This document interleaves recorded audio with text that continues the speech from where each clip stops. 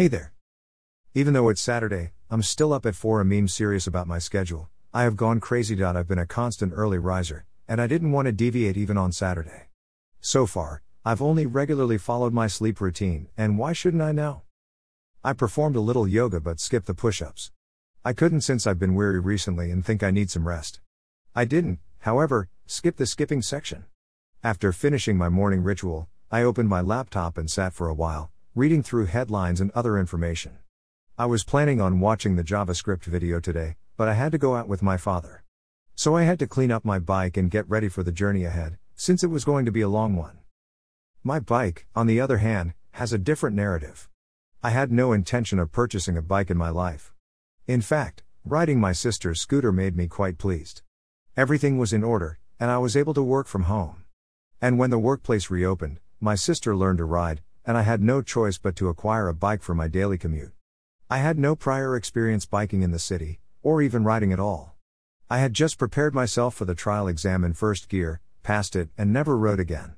And I couldn't wait to get on my bike.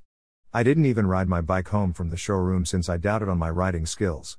And then something unusual happened. After only 2 weeks on the bike, the number of COVID cases skyrocketed, the country was put on lockdown, and I was forced to work from home once more. My bike has been largely unusable since then. I was ecstatic to finally get to ride my new bike after such a long period. So, when we finished our meal, we embarked on a lengthy journey on my bike, which was not very long for a novice rider like myself. As far as I recall, I had never gone out with my father for so long. My father was leading me because he knew the way. What could possibly go wrong, you would ask? My father is bad at providing directions, and I am bad at receiving them. We were a great fit for getting ourselves into problems in the first place.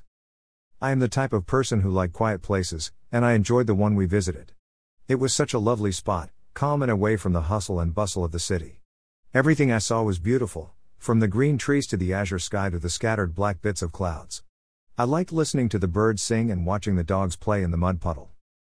We came home after finishing our job, and I went to see Pratik, a former classmate who had recently returned from the United States. We had a good time and discussed a variety of topics. Samir, one of my closest friends, is a fantastic storyteller with a wealth of knowledge and a daredevil. As a result, he related his journey to ABC as well as other adventures.